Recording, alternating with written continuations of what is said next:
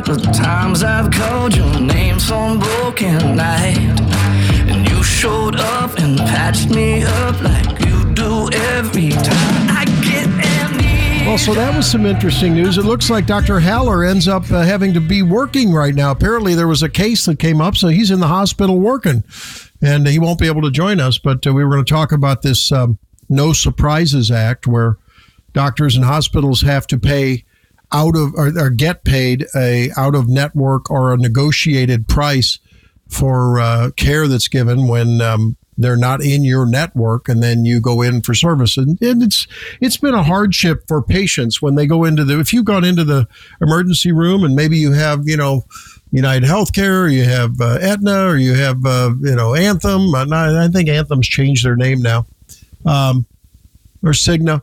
And if your anesthesiologist, should you need emergency surgery, or the surgeon who's on call that day, or, even the hospital isn't on your network, and we're seeing ever more limited and narrow networks, then you get into a problem where they charge you, basically the hospital charges you out of network prices. And if you have some out of pocket payment, you and the insurance company potentially, you would be liable for it because you didn't go to where your insurance company told you to go. And the insurance companies, look, I was told by a healthcare attorney this week, and I hope this, by the way, look, I'm Randy Tobler. If you're just joining us, this is the Tobler Show. We take a little bit different tact on a weekend show like we have, where we've got a few hours every Saturday morning to talk in depth about the issues of our day and what it means for the sustainability.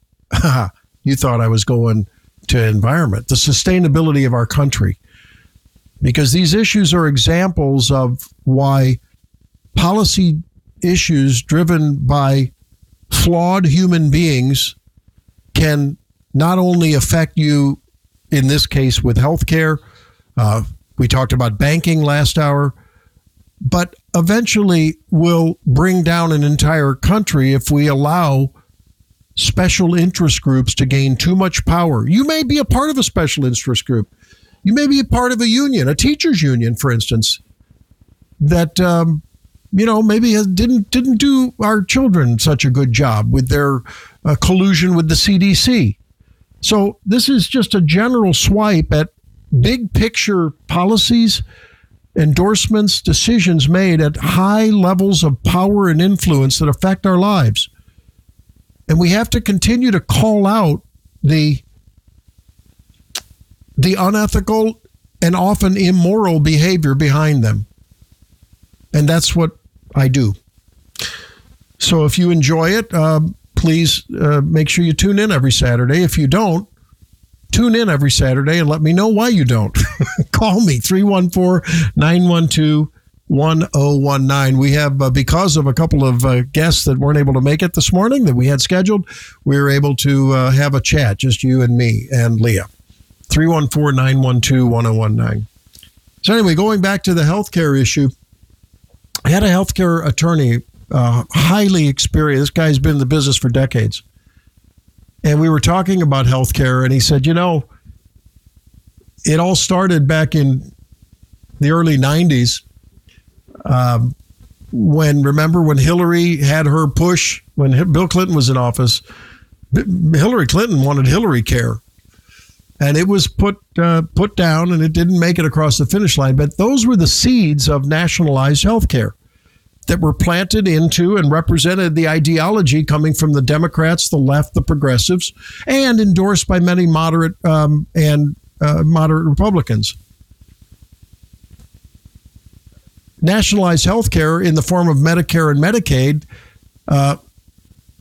may sound on the surface a good strategy for providing care, but it turns out to have been one of the most wasteful and disruptive systems that we've ever had. Medicare and Medicaid have become absolute albatrosses on the medical system and on your care. You still get good care because of the good hearts of the people in the medical system. I can say that. But those hearts are getting tired. They're getting myocarditis of sorts because they're getting tired of a federal government that tells them on the one hand to march lockstep to a bunch of silly rules. Many rules are very, very silly that doctors, hospitals, nurses, respiratory therapists, pharmacists, and others have to work under. And on the other hand, being paid less and less and less to do more and more and more. And people are either getting out of the business, burning out, or when they meet you at the bedside or in the consultation office, it's not the same kind of an interaction that you deserve. You deserve better. And they want to do better. I can tell you, I know this personally. I've been on the administrative side and I've been on the practice side. I remain on the practice side. And why? It's because of centralization of power. And it's because people who need to protect their bureaucratic jobs do their bureaucratic jobs and create more bureaucratic work. That's what they do. Is it any surprise? You've probably all been to auto shops, or maybe you've had a repairman come in and you asked them to fix one thing, and the next thing you know, there's 10 other things that they wink, wink, find wrong that need to be fixed. And sometimes that's honest and sometimes it isn't.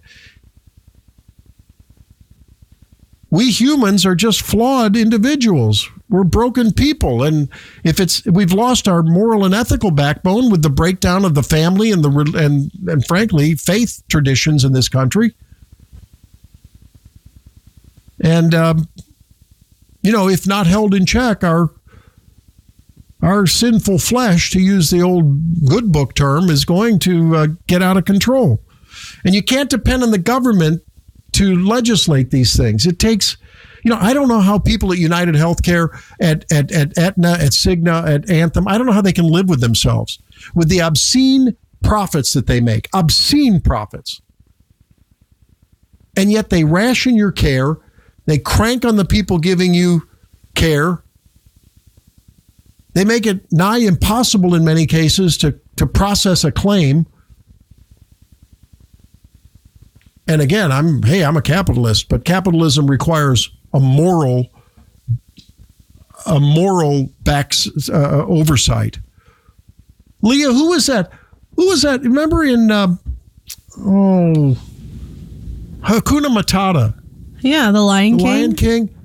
Yeah, so who was the conscience? Remember, there was the bird over the shoulder. Remember you had in the Pinocchio, in all those stories that we all love, and we took there's always a conscience.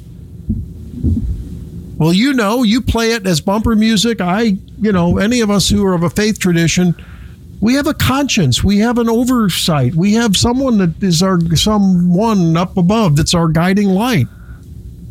That's what restrains us. We've lost that in this country, and I'm just worried we're not going to get it back. And you see it in the healthcare industry. I mean, healthcare be damned. It's all about the profits. And I don't begrudge anyone making money.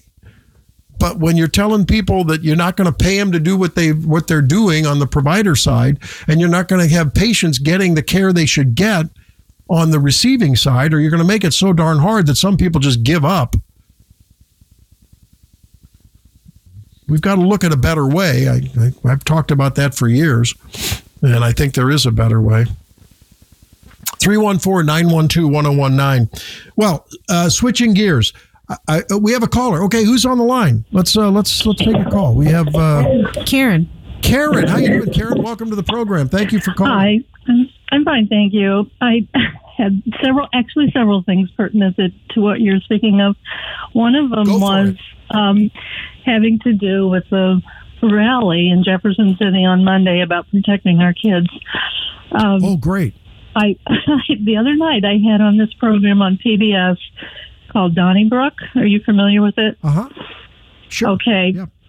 And so I was pretty shocked to hear them say, well, since we heard that there was a rally happening on Monday in Jeff City, we thought we would have, for a half an hour straight, a woman who is a professional testifier for transgender issues.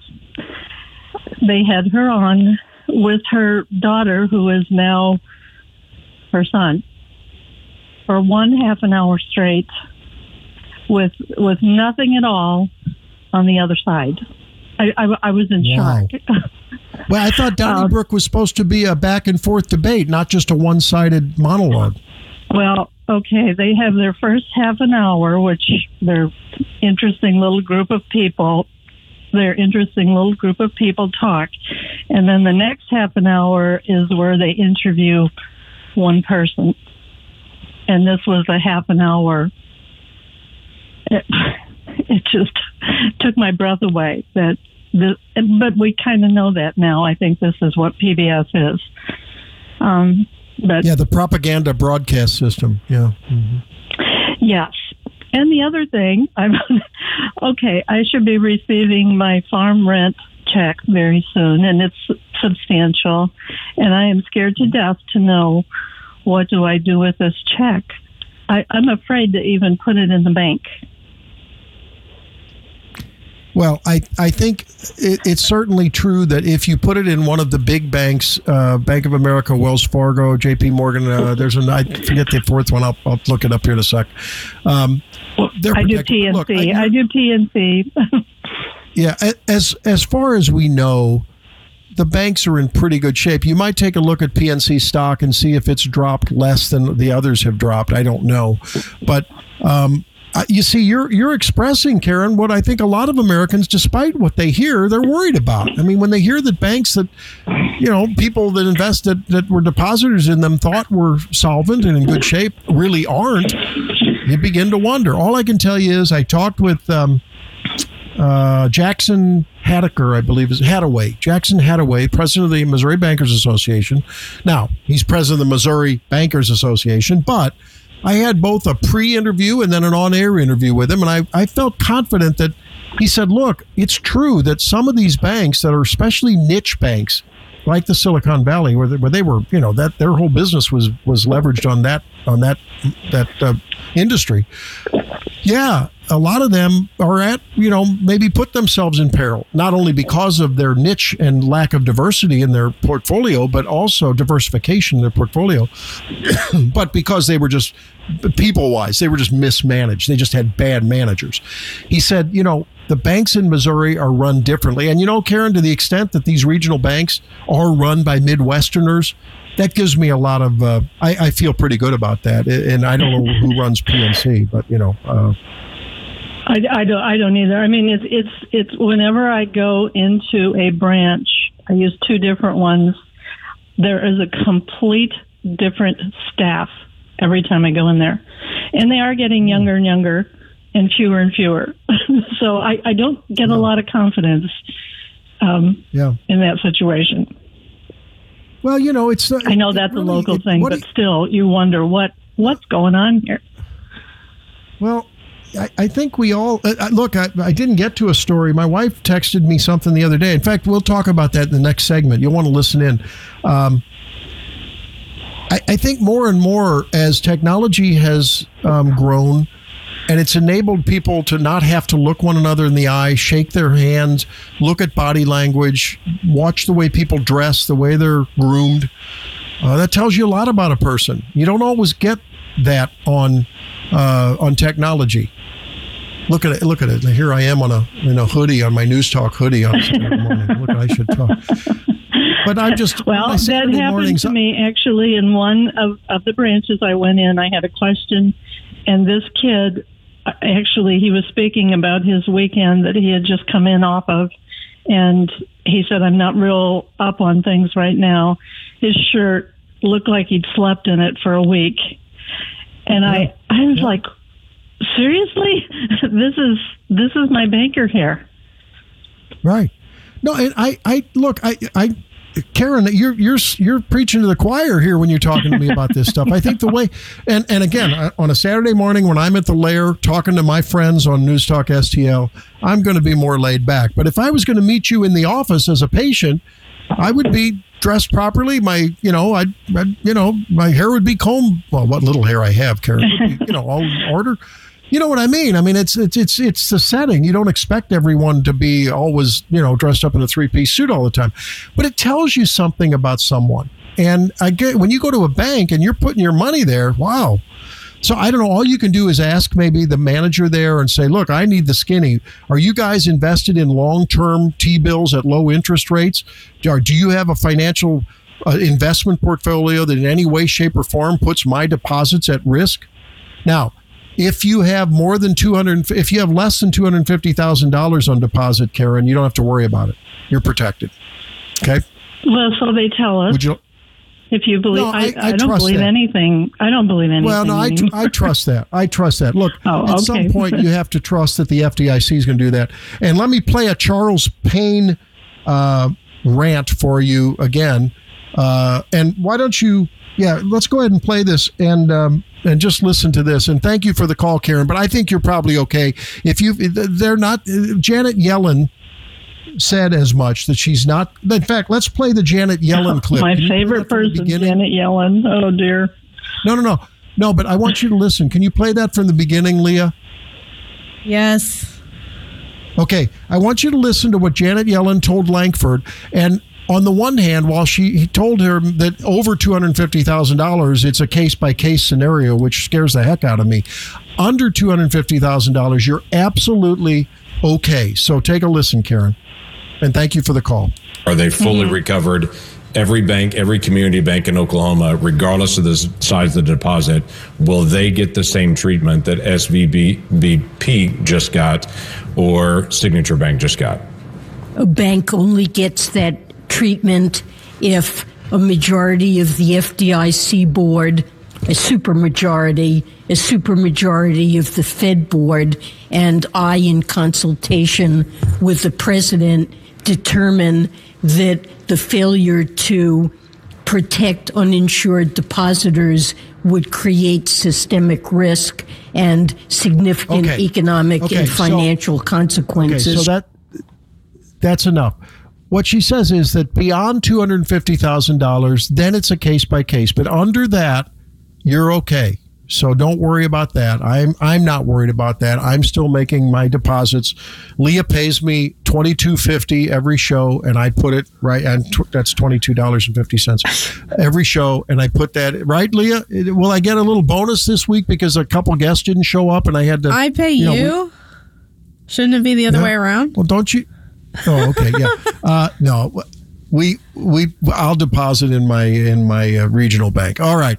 I'm Randy Tolder. There's Leah Olmstead. We invite your calls 314-912-1019 as we continue and roll along on the Randy Tolder Show this morning.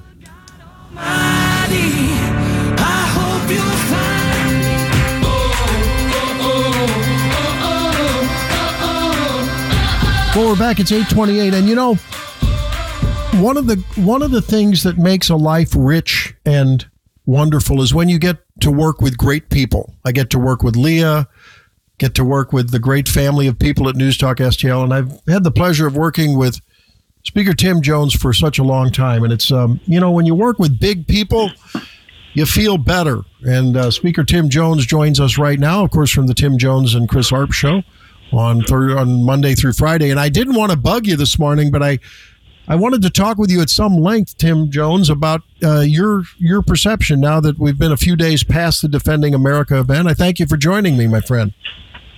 Randy, always a pleasure to join you. Thanks so much for having me on today. And that was an amazing event we had. And the people that got to be in that room, I think they now know how special folks like Senator Jim Talent, Dakota Wood are with their incredible scope and breadth of knowledge. And that's just some of the things that we can provide folks access to people like that at our barely not even 2-year-old radio station. That's the kind of level of talent and connections and access we have. And to have, not just that access, but to have important conversations, Randy, more than the 30-second sound bites that we hear, on all the alphabet soup networks and the corporate media. That was a fascinating conversation of nearly an hour and 45 minutes about how terribly deficient that we as Americans have allowed our military to become. And Randy, we all bear responsibility for that because we are the ones who elect these people to make these decisions about our military. And I think it was Jim Talent who, near the very end of the conversation, said, we can quibble back and forth around the edges on all sorts of things about military spending versus entitlement spending versus all the social ills that we face these days. He goes, but you know what? The one thing that's actually in the Constitution, specifically delineated in about 10 different places, is that the federal government is supposed to provide a defense for our nation, for our enemies at home and abroad. And boy, it's hard to argue against the proposition that we have largely, once again, like I said, been woefully inadequate in that regard over the last several decades. You're so right. I mean, that was, we've been to a lot of events together, and you did a fabulous job. When I talk about being around big people, anyone in that room knew the 4 people on that stage, Tim Jones, Dakota Wood, Senator Jim Talent, and Chris Arps, are big people.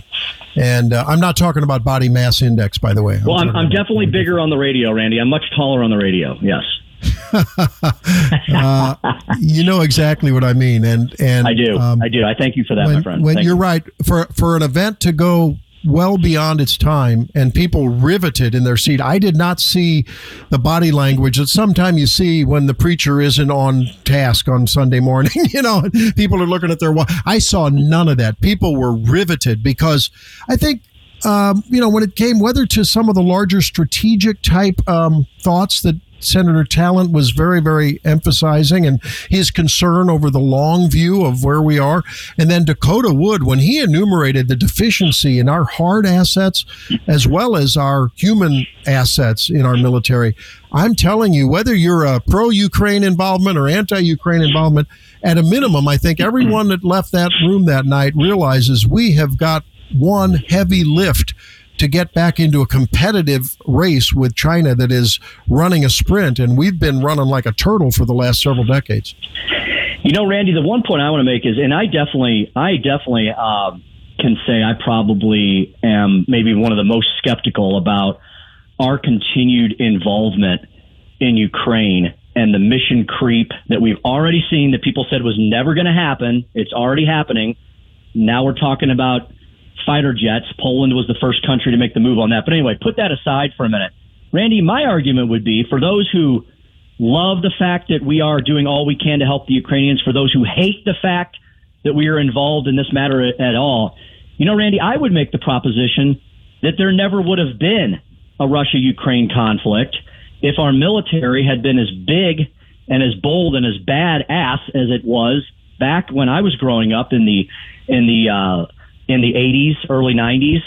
And if someone like a Reagan or a Trump or maybe even a George W. Bush had been at the helm as commander-in-chief. And Randy, I have evidence for that. We now see, you don't even have to look at ancient history. During Barack Obama's presidential term, when Joe Biden was vice president, Vladimir Putin had no qualms about invading Ukraine for the first time, taking a huge swath of the eastern part of that nation that we refer to as the Crimea and never giving it back. During the 4 intervening years of Donald Trump, Vladimir Putin lifted not a finger. And then the minute Donald Trump was gone from the White House and Joe Biden was back in, he was making moves on Ukraine again. It seems that Ukraine's borders, Randy, shrink when one particular when one particular party is in the White House versus when another is not. No, you're so right. I mean, I think you and I talked about it. I talked about it with Susie Moore. I talked about it with several of the attendees the other night. If you think about it, I can't think of a time in world history, much less American history, Tim, when the Reagan mantra, borrowed off of the Roman mantra of peace through strength, didn't work, right? And look at what China's doing to us now.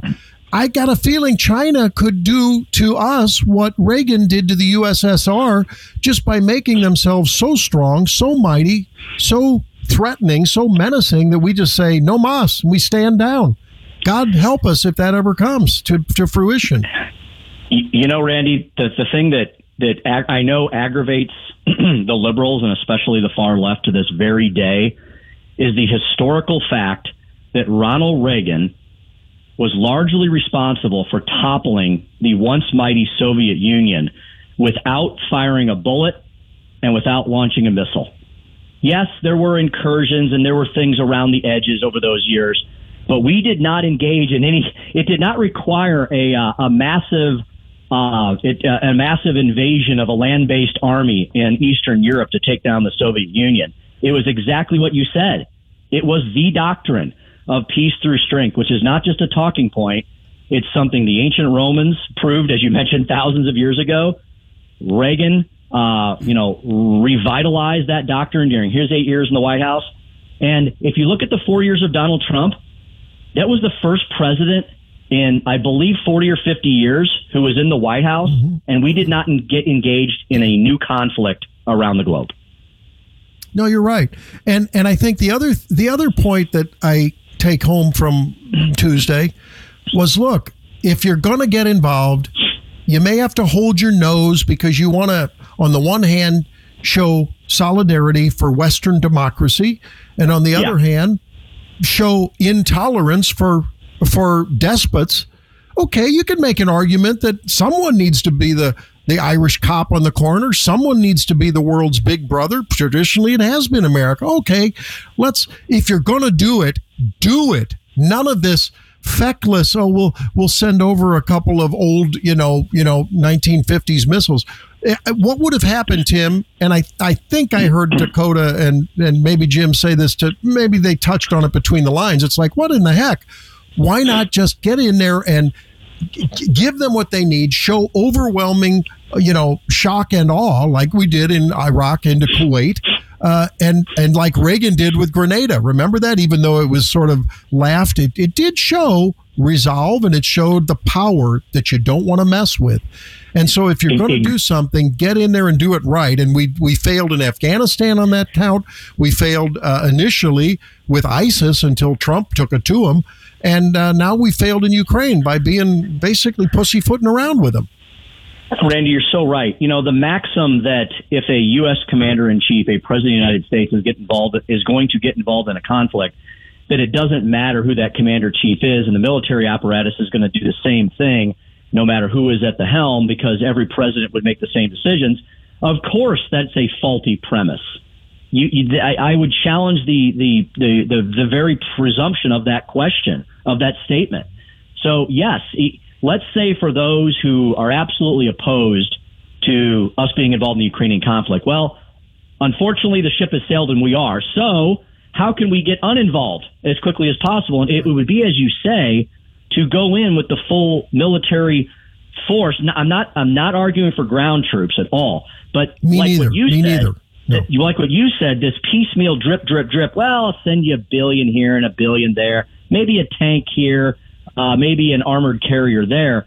That is that feckless leadership versus just saying, okay, we're not going to give you ground troops. We're not going to fight your war for you, but how can we help? What do you need? We're going to give it to you all at once, and then we're out. Because, Randy, you can see the difference between that attitude versus the opposite, which is Joe Biden's feckless leadership from behind, where he seems to be just wanting to help his buddies out in the military-industrial complex and doesn't really care or not how long this conflict in Ukraine goes and whether or not we get involved in another 20-year conflict like in Afghanistan. Randy, the way we fought in Vietnam, where the political class was in charge, was very different, as you just pointed out, as the way that our military fought in Gulf War I, where the political class made a decision and then backed out and let the military command take over.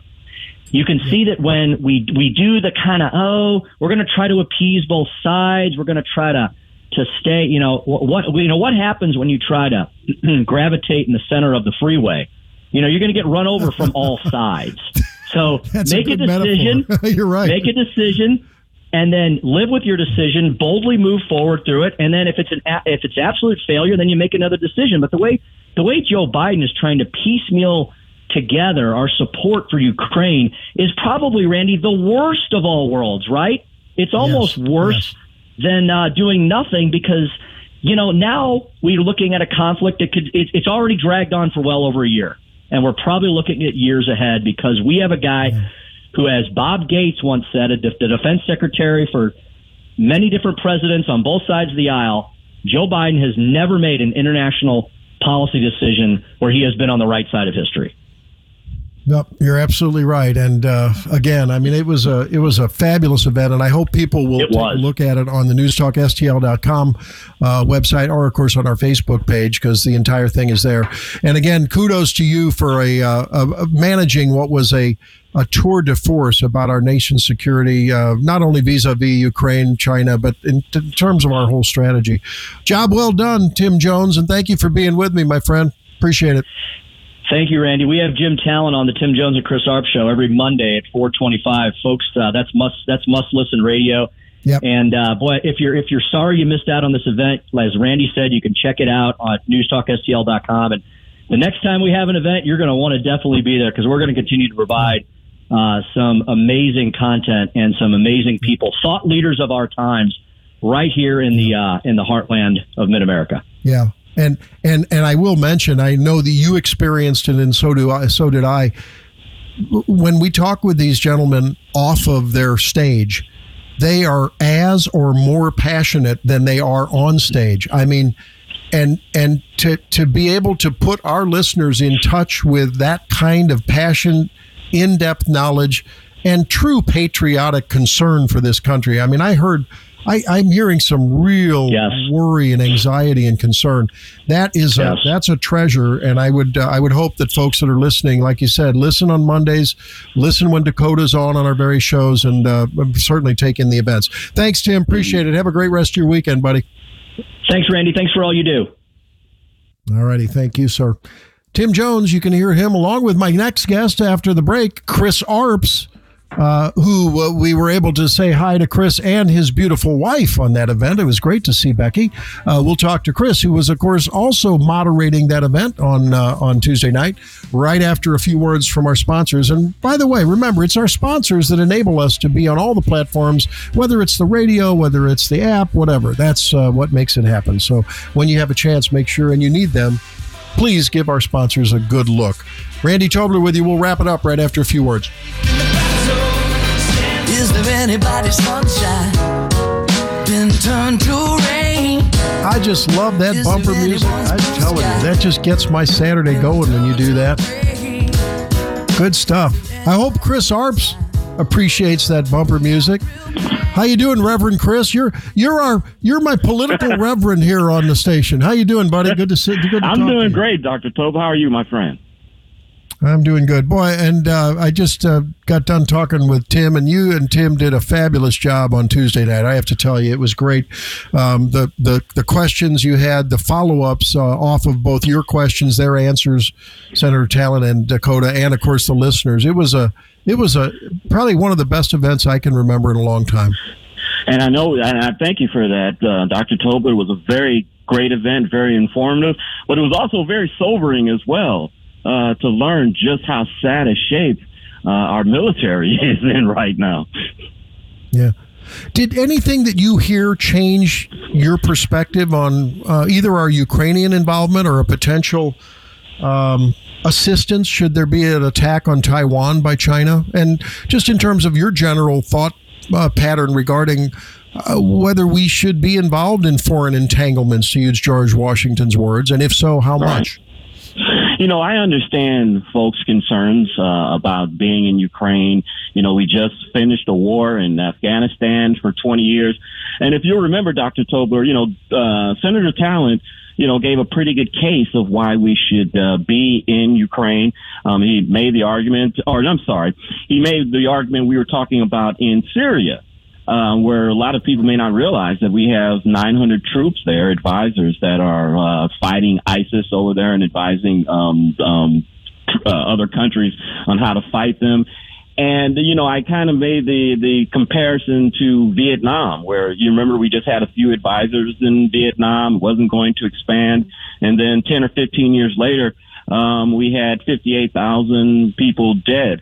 So I think it's important that we help countries that are fighting for freedom. We are supposed to be the laboratory of democracy, but I think we have to be careful that we don't send too much of our treasure over there and end up with another Afghanistan or Iraq. Sorry, long answer. Yeah, right. I think any of us can agree, though, that no matter what we're doing, we better ramp up our production of hard assets. I mean, when Dakota said, what was it, to do a Stinger missile or a Patriot, one of the big, the high-tech missiles, they're all handmade. It sounds like Swiss watchmaking. You can't roll those out on a production line, he said, and it takes, a year and a half to build one of them? Is that, did I Actually, he said, the military told him, we can have you a new missile. We start now in 2 to 3 years. It was also frightening when he said that we only had one tank factory, and that's in Lima, Ohio.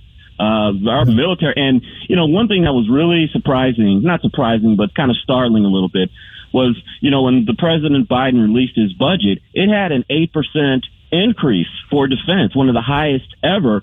But, as Dakota said, if you look at inflation rate, that's only about a 2 or 3% increase, not nearly enough of what we need. But if you look at other parts of the budget, some of these other offices, they were getting like 16, 17, 18% increases in October. Well, that's because, of course, you get a lot of votes by taking other people's money and distributing it to other people, to voters. Exactly. Right? And that works out very, very well. The one thing I didn't get to ask him, and I hope maybe you can ask Senator Talon on Monday. I'll be listening, or maybe, next time you talk to Dakota, or if I talk to him. I didn't get a chance to ask him. I didn't want to take time from the listeners, but one of the arguments that comes up often when I try to promote military readiness and really making sure that, job one is, military, borders, justice system, and a monetary system. And other than that, sort of leave us alone, federal government. But people will say, well, what about all of the fraud, waste, and abuse in the military? I mean, a hammer for $20, a toilet seat for $300. What the heck? Blah, blah, blah. Well, my only best answer, because I don't know the facts well enough, is, you know what? There's corruption anytime the government does business with anyone. I mean, that's the nature of things. They don't keep as close a track as they should. What is your answer to that criticism on the, quote, military-industrial complex? Well, I tell you, we've been hearing those stories about $500 hammers and $800 coffee machines on the space shuttle and all of that. I haven't heard any stories like that recently.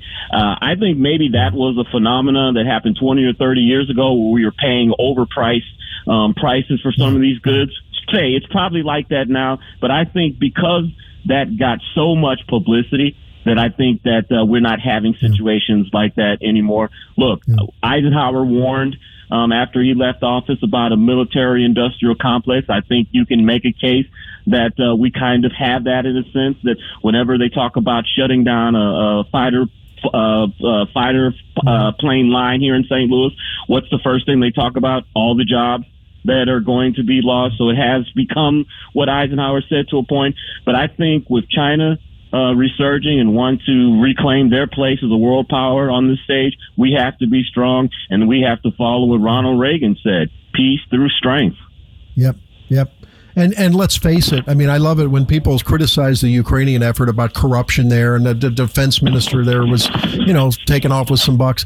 I point them back to Hunter Biden, to James Comey, to, Peter Schaaf, Schrock. So, we got our own share of corruption here, ladies and gentlemen. So it's sort of like, when we had the old electric drills that you plug in, and if you looked into the casing, you'd see that sparking, or the old model, the Lionel Railroad. There's always a little bit of noise and extra energy that gets lost in power transmission, and that's the way business and industry is. Hey, before we run, I wanted to play.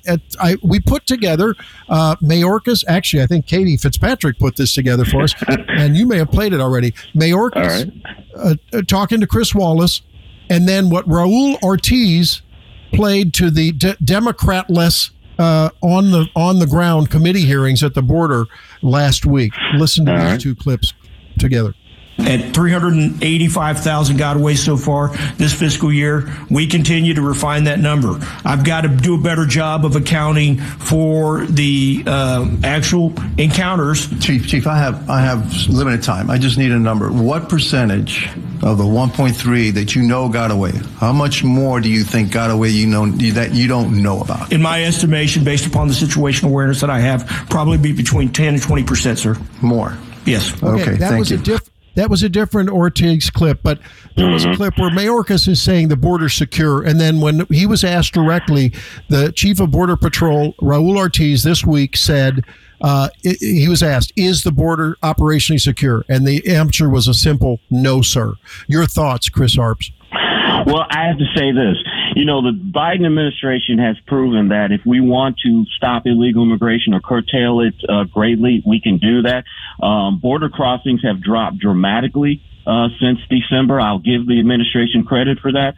But the reason for that, Dr. Tobler, is they have imposed Donald Trump's immigration policies that if you come into this country, if you want to come to this country, you have to stop at the first country that is free and apply for asylum there first. There's been a dramatic drop in the numbers. I will give them that, but it's only because they are following Donald Trump's immigration policies. Okay.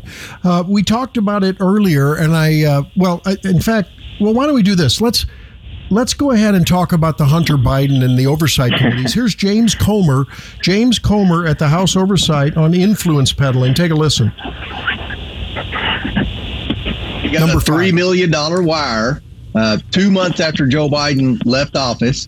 And then the very next day, from that account, that Walker account that appears to be a pass-through account, then they started wiring money to Biden family members, plural. And there were 3 different Biden family members that received a cut from that $3 million, including a new Biden family member that's never before been included in any of these investigations. So our question is, what exactly did they do to receive that money? What was the purpose of that $3 million wire? Now, that's just the first wire that we've actually been able to obtain bank records on. There are many, many more. Okay, you put your finger on it there a second there. Okay, you said, what were they doing in return for that money? All right. So, Chris, it's become clear in a memo released by that committee last week, that 3 members, including Hunter Halley, who is Bo's ex, were basically involved in receiving that money. And, of course, an unnamed Biden. Your thoughts? Well, I think this just proves what people have been saying for months now, that Joe Biden and his family, you can basically call them the Biden crime family. These people have taken influence peddling to heights that we have never seen. There are so many suspicious things, Dr. Tobler. I can't wait to see these 150 special or suspicious activity reports. Those are reports that are filed that every time $10,000 or more is in a transaction at the bank, you have to report that. Hunter Biden has well over 100 of those. Yeah. So I think the noose is tightening on the Biden crime family, and I think that they're making a horrendous mistake by that now they are attacking their attackers. Joe Biden or Hunter Biden's attorneys have sued the laptop company that was fixing his laptop. They sued him for invasion of privacy. It's a distraction, of course, but I think it just puts more emphasis on what's going on with them.